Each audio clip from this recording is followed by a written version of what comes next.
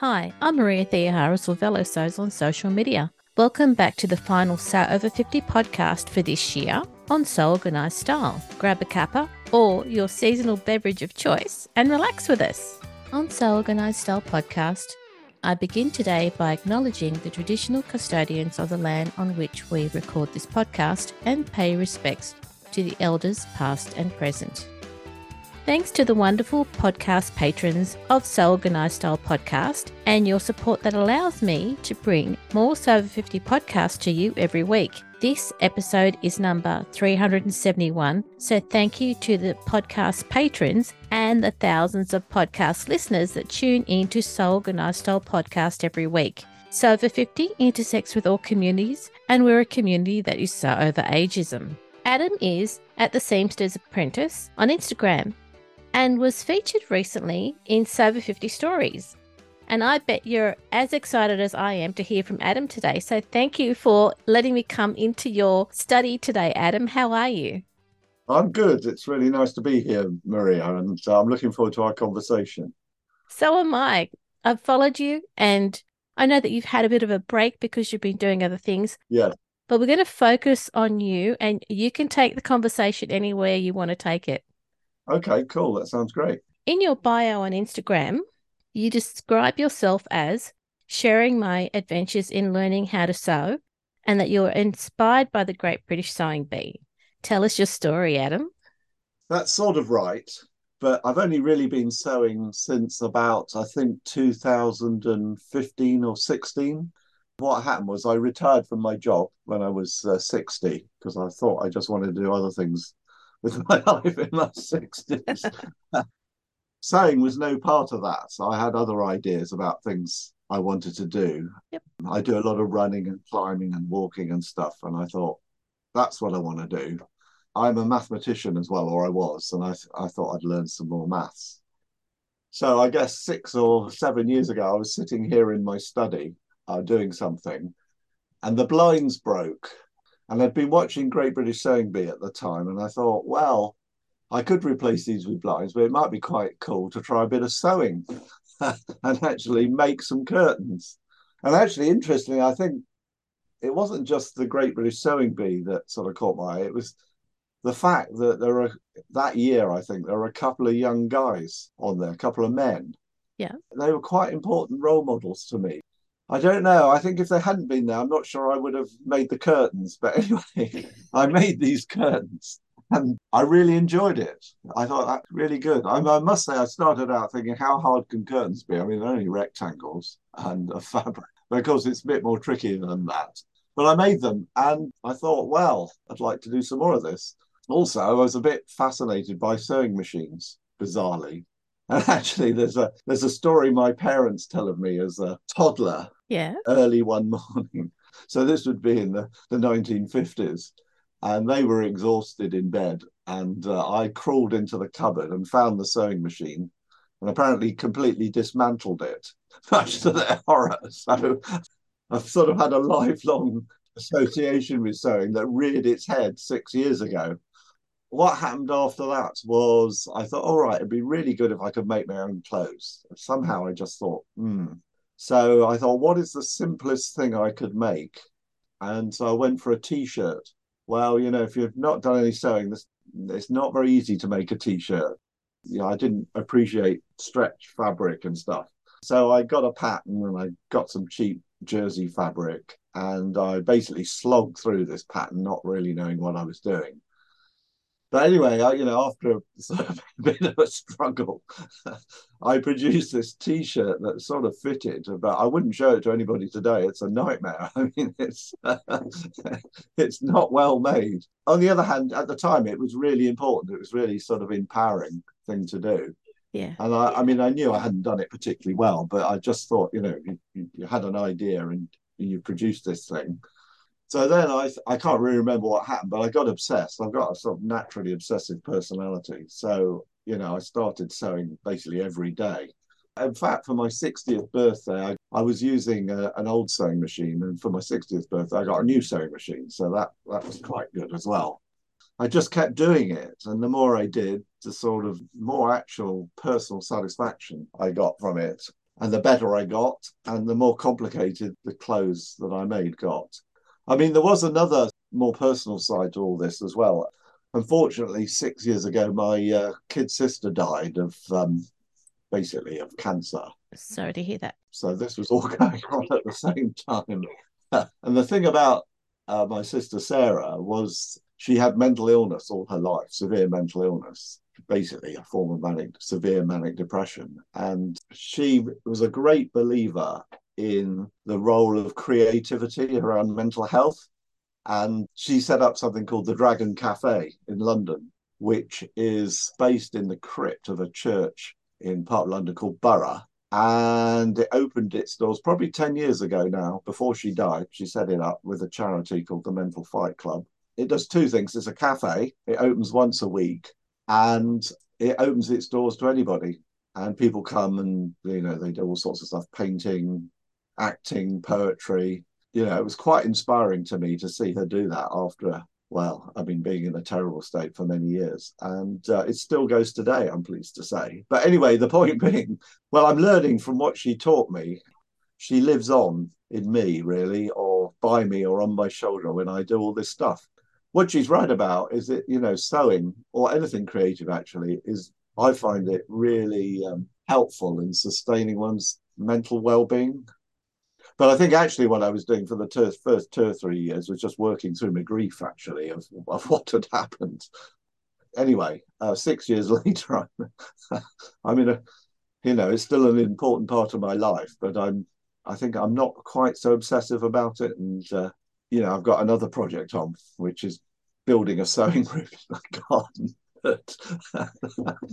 Because the trouble is, Maria, it all started by accident. And I'm camped out in our dining room. And as time has gone on, I've sort of spread out.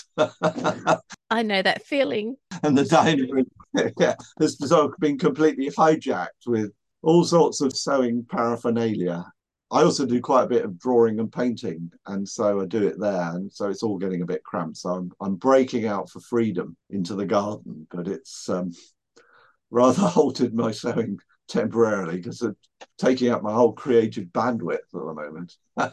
So, Adam, you started doing your first sewing project because a curtain fell where you were sitting, and now you need another room for your sewing. So you're building that room. Yes, I am. Yes, that's exactly right. I love those things. If you need something, you're going to do it.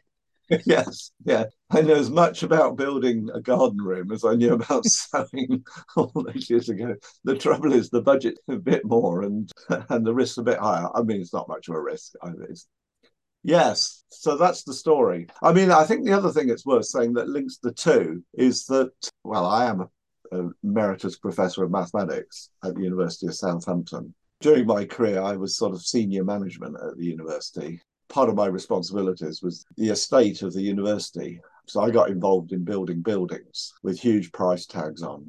And I really loved it. I just absolutely adored doing it because it's a sort of creative thing again. I mean, on a huge scale and very complicated.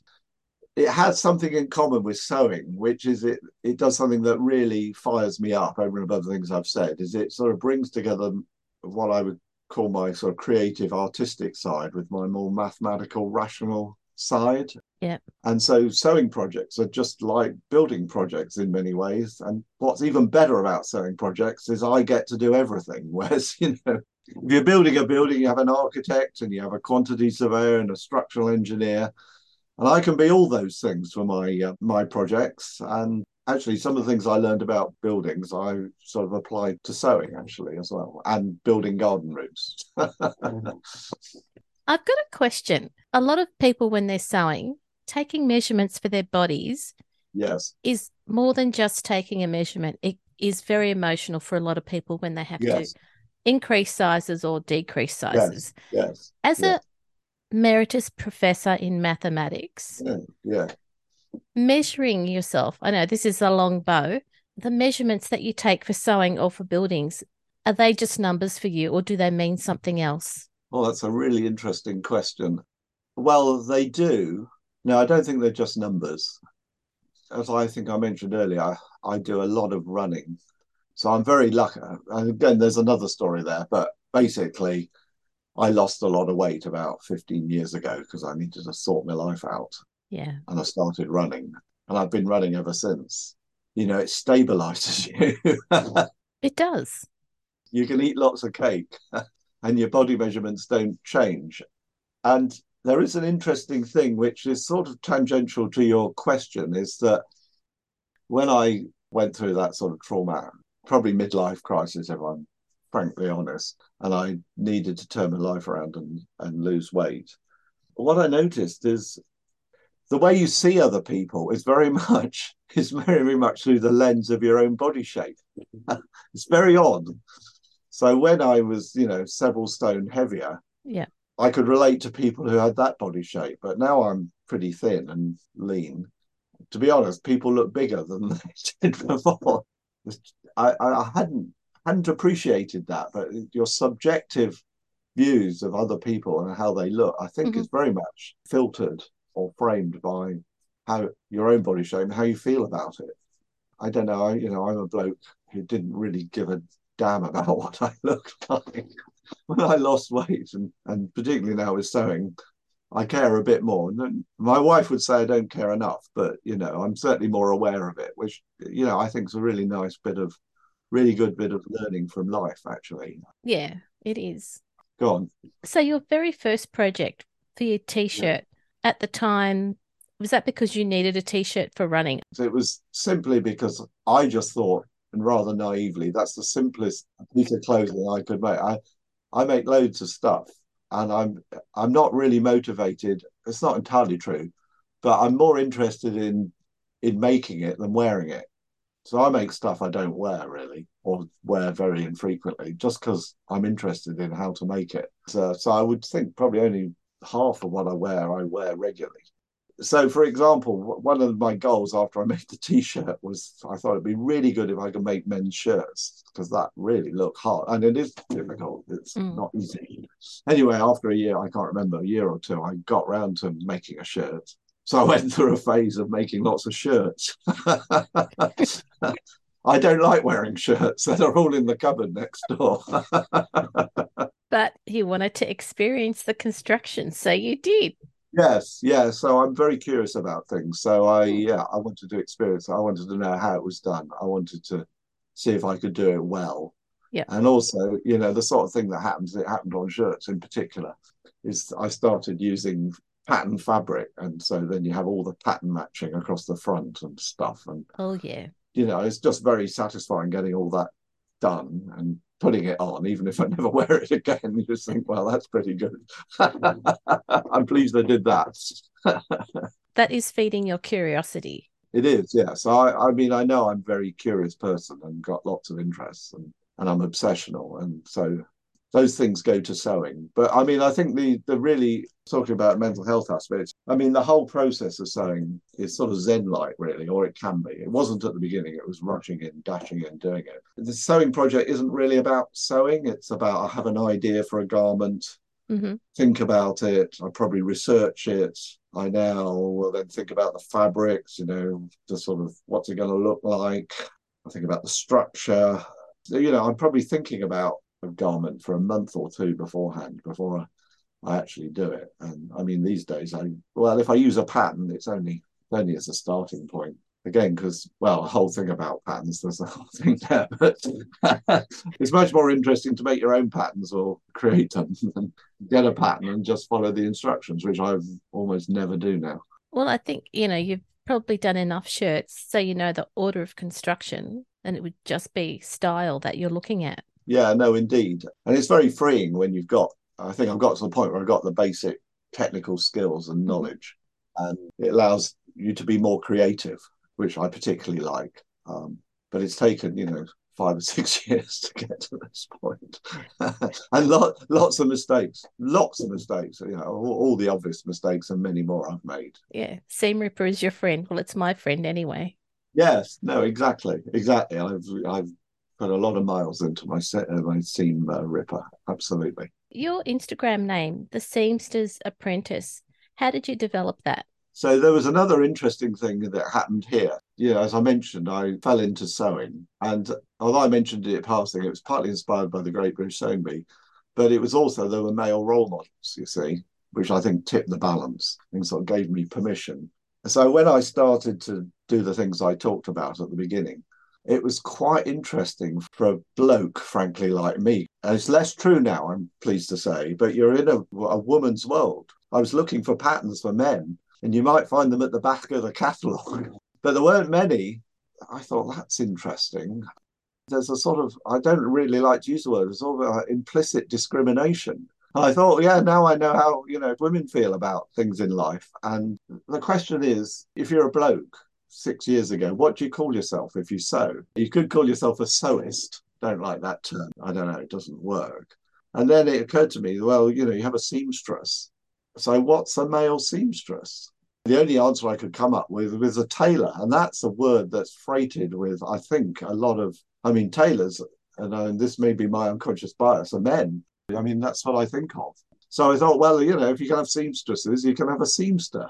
That's what I came up with. So that's where the seamster bit came. The apprentice bit came from, well, I didn't know anything. I needed to learn stuff. And I sort of, having been in a quite high-powered job, I really like the idea of being a novice and sort of being apprenticed. Not that I had anybody to be apprenticed to, but, well, I was apprenticed to Google, really. That's what I am, because that's why I learned loads of stuff. And then, of course, the seamster's apprentice is just a play on words, really. So that's how I did it. And I set up a blog on WordPress all those years ago. You can see me working out how to sew and learning about it, and also actually really working through the sort of grief I had at that time with my sister Sarah. But I gave it up in the end just because to write those things takes a lot of time. Oh, it does. Yeah. And I haven't got a lot of time. And I think I'd probably therapeutically, I got to where I wanted. So then Instagram came along. And so I switched to Instagram because it's very visual and you don't have to say so much. So it sort of gets my stuff out there. The other thing about Instagram is, it's a really lovely community of sewers out there. And Sew Over 50, I just bumped into. I don't know how, but I thought that looks good. So I signed up. Social media has huge downsides, as we know. But the sewing community is a very constructive and creative one and supportive one, which is really nice. Mm. And the other thing it did for me was that it got me in touch with lots of other men around the world, like, dare I say it, Sew Andrew, which I didn't know about. And it's been really good, actually, to see loads of men take on sewing. I've noticed that really take off in the last, well, since I've been doing it. Certainly there's more in 2022 than there was in 2016.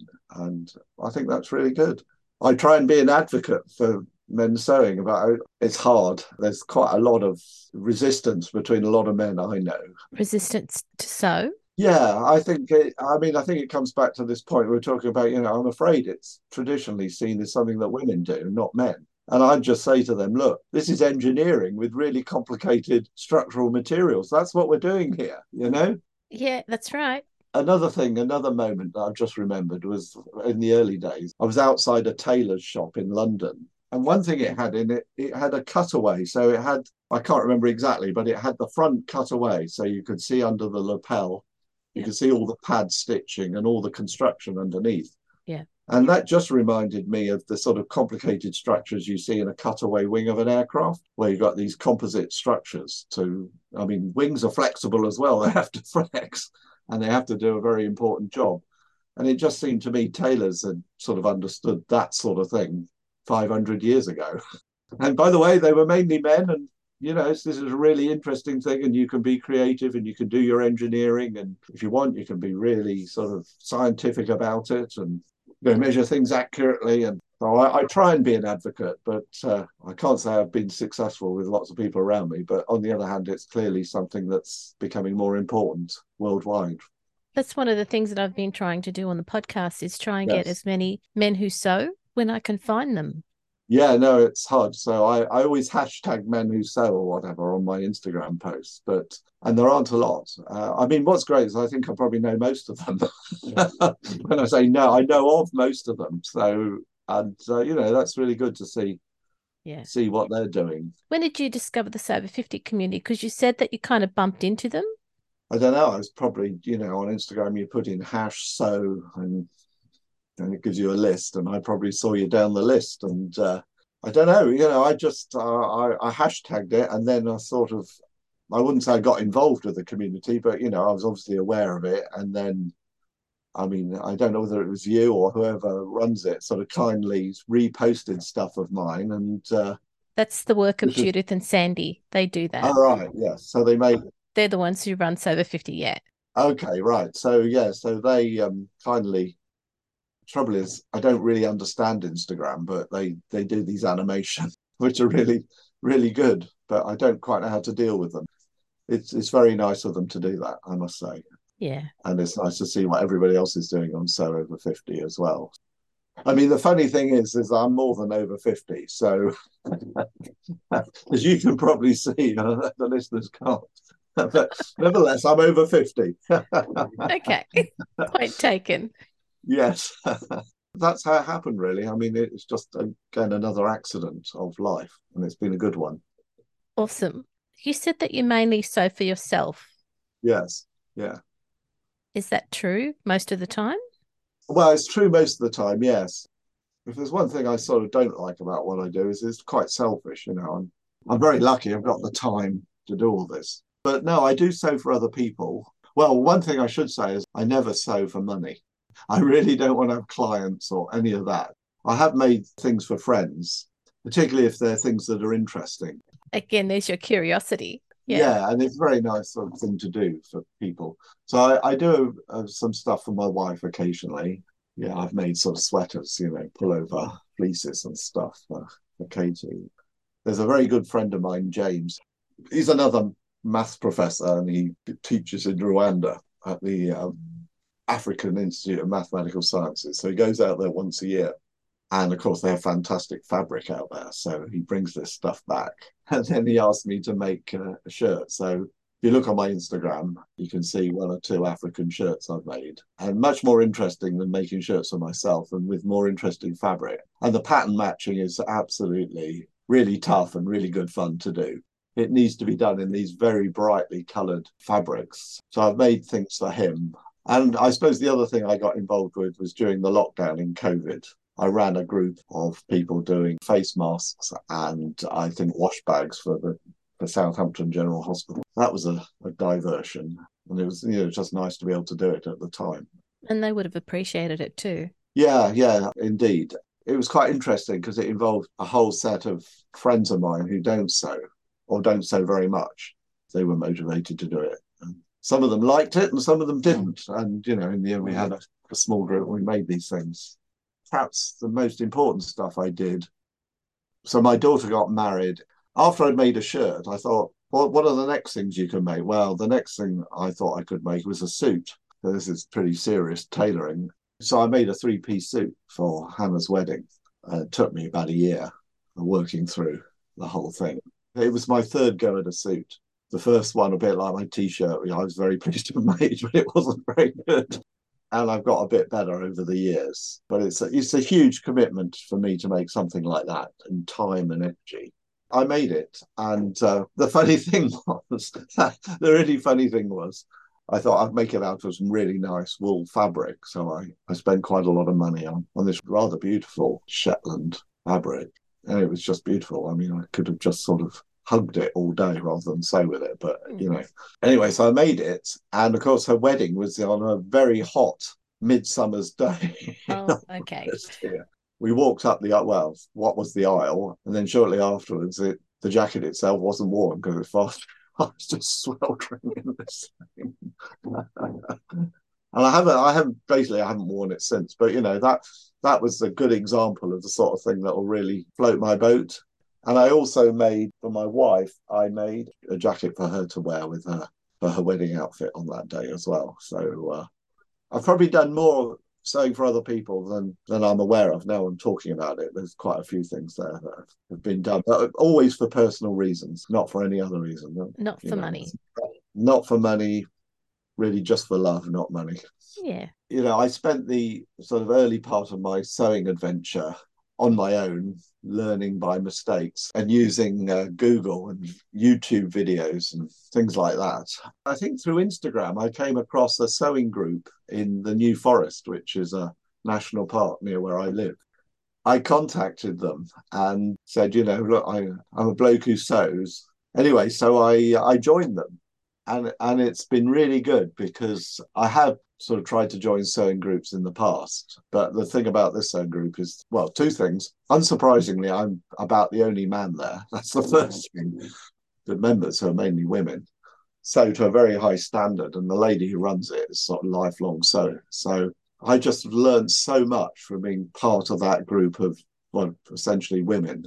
And also, I like the company of women because they talk about themselves and things that are important in life. They don't talk about football and cars and stuff, frankly, that I'm not interested in. I mean, I think it's just another aspect of sewing that, beyond the sort of personal satisfaction that I've had from it, there are communities out there, and communities where you can get, I mean, you can learn more about sewing and you can improve, but it's sort of a shared therapeutic session with these fantastic women who are all friends of mine and who mutually support one another, which I think is just fantastic, actually. So I'm very grateful to, it's called the Gaddon Sewing Club, for taking this rather odd bloke in, becoming friends and helping me sew to greater heights.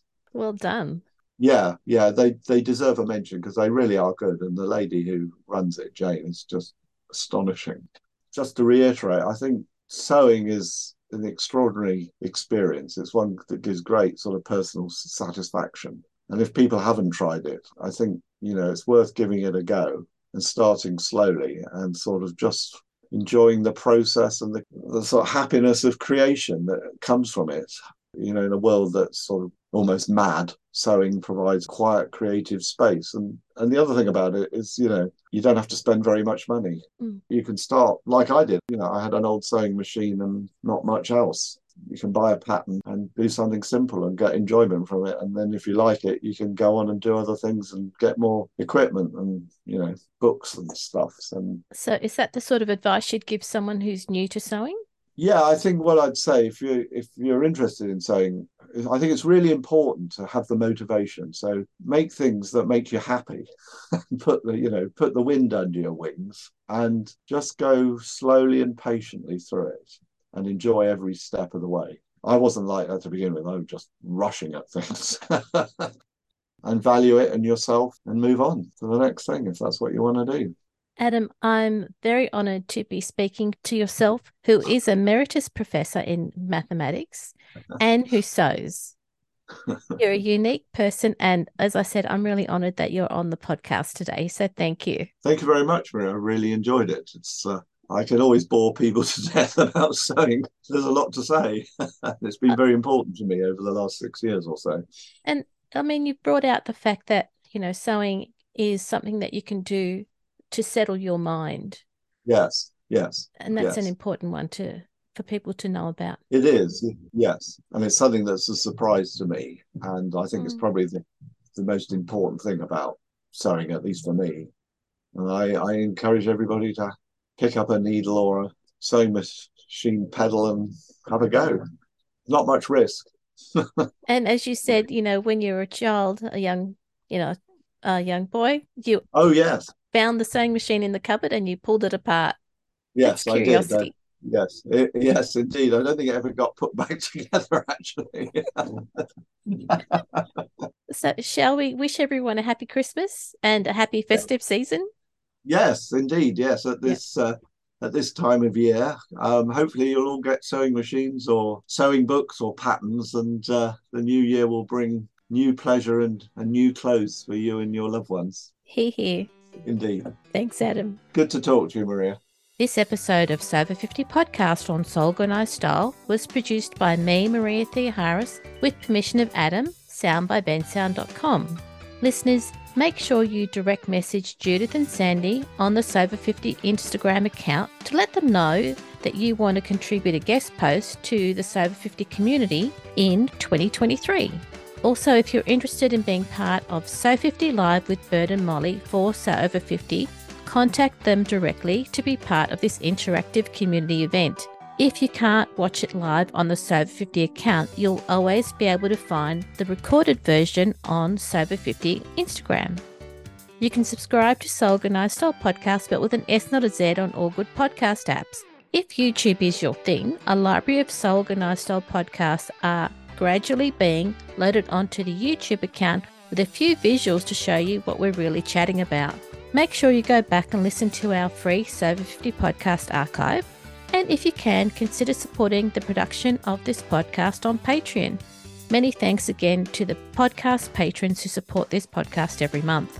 We look forward to joining you in your sewing room next time. Stay safe, everyone.